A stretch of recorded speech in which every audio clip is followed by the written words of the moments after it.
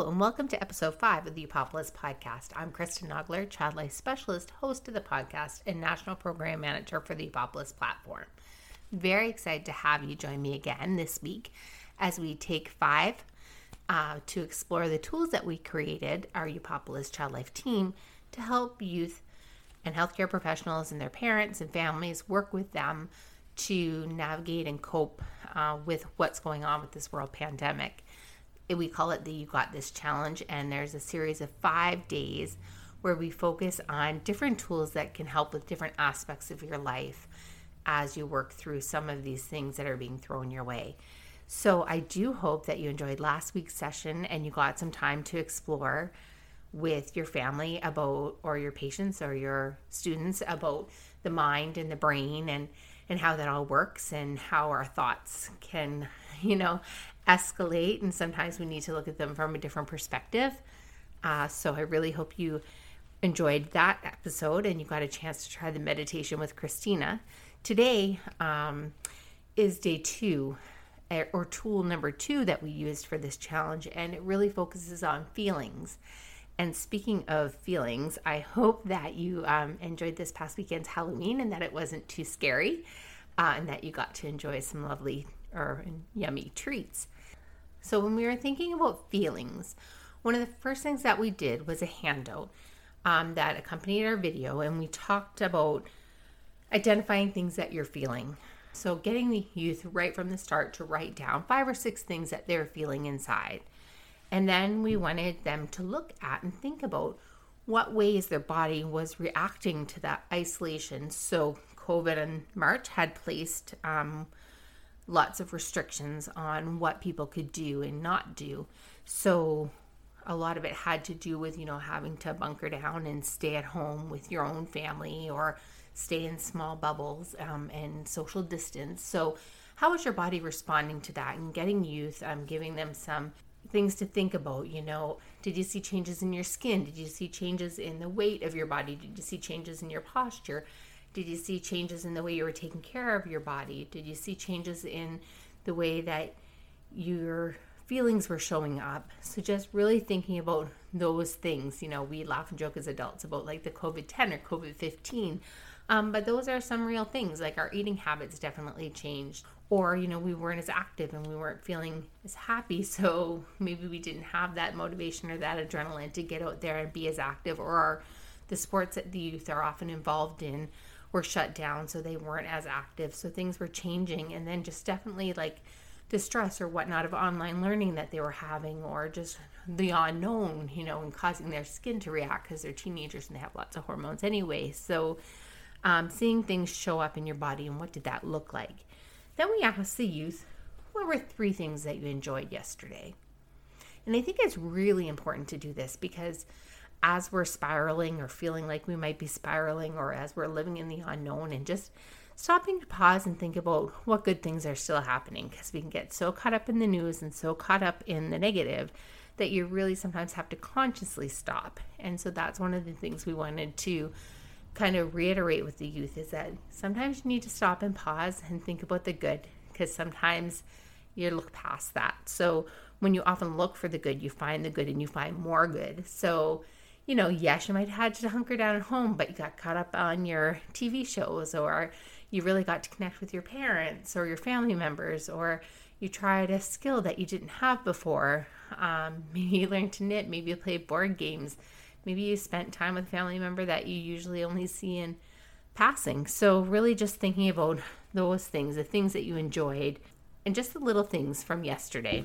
Wanted to think about things that you can do every day that would make you feel good. So if you had to be in this situation where you can't be out around your friends, you can't be at your activities, what types of things could you do every day that you would enjoy? Like if you enjoy baking, do you have a recipe? You want to pick out some new recipes that you can try every other day? Do you have little video calls that you could have to connect with people that would make you feel good?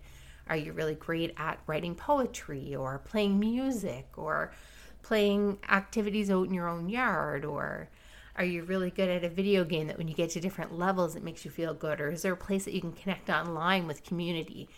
So just thinking about those things, what can you make sure that you made a conscious effort to do every day that would lift your spirit, make you feel good, especially in times when you are getting down or feeling down because you were just really soaking in and resonating with the fact that you couldn't go anywhere and do things. So we took this a little bit further to do a fun craft activity. So we tried different things every day of the week, and some people enjoy crafts. So today we focused on a little craft exercise that really can be for anyone. All you need is a jar of some sort, some tissue paper, and some glue, and a piece of paper and a pen. So what we ask the youth to do is take the plain jar and then take a piece of paper and just start with the paper and list out all the feelings that you're feeling inside.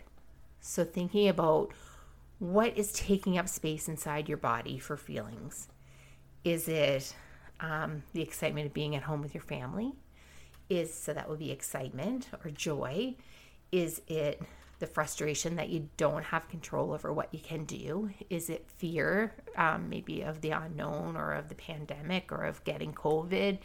Is it whatever? Just thinking of, and we kind of gave them some prompts and thinking about different types of feelings, but also just wanted them to identify on their own or take some time to figure out how to identify what they're feeling inside and list those.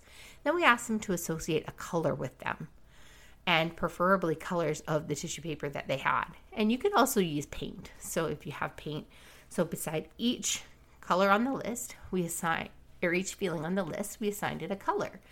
And then we decided about how much of that feeling is in your body. So how much percentage of your body is that feeling taking up? So if I'm scared and it's taking up a big chunk of my body, maybe like 40%, then I would paint the jar 40% of the way up and cover it with tissue paper in that color.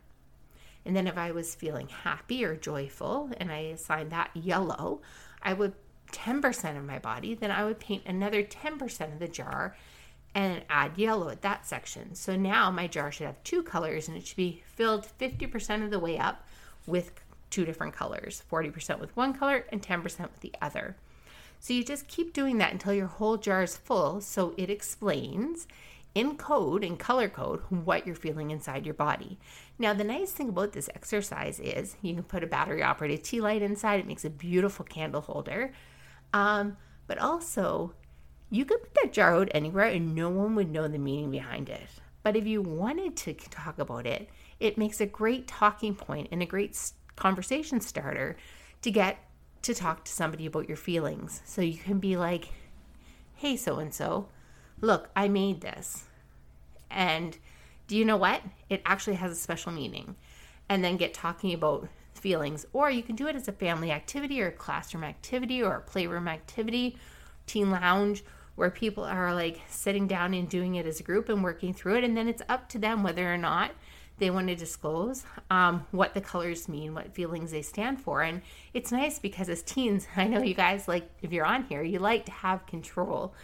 You're just gaining independence and gaining control. And this is a nice way for you to be able to have it, to not let the feelings all build up inside, finding a way to get them out, but then also having the control of being able to share that with people, and a nice icebreaker to get conversations started around how you're actually feeling.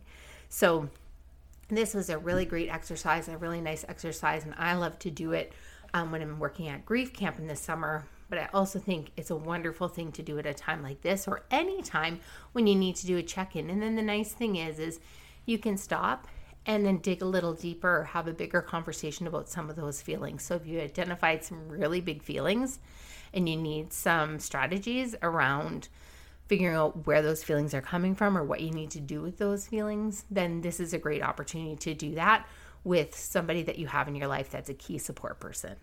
And it also is a nice time for you to sit down and just work through that yourself. But also, and I highly recommend finding that person that you can talk to and work through these feelings, because 2020 has definitely been tricky and we could all use some support.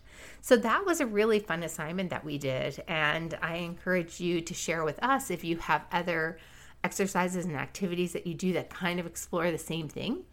And let us know what you think of this exercise. And we hope you use this tool with your students or your family or your patients. And then To wrap up this day, we invited the youth to try some yoga, because yoga really gives us that time to be present within ourselves and to feel our feelings and to just let go and relax and just to be with oneself. Christina Papavangelou, who I mentioned in the last podcast and who was a guest with us in the second podcast, actually did a nice yoga session as well as a nice chair yoga session. And you can find the video, the worksheet, and the yoga session for day 2 in the podcast notes. So thank you again for joining us. We love it when you connect with us and we love your feedback. Follow us on social media. Just look for Youpopolis. If you have any suggestions for guests that we should have or topics we should cover, or if you have a question you'd like our intern to answer, please share them with us at support@youpopolis.com.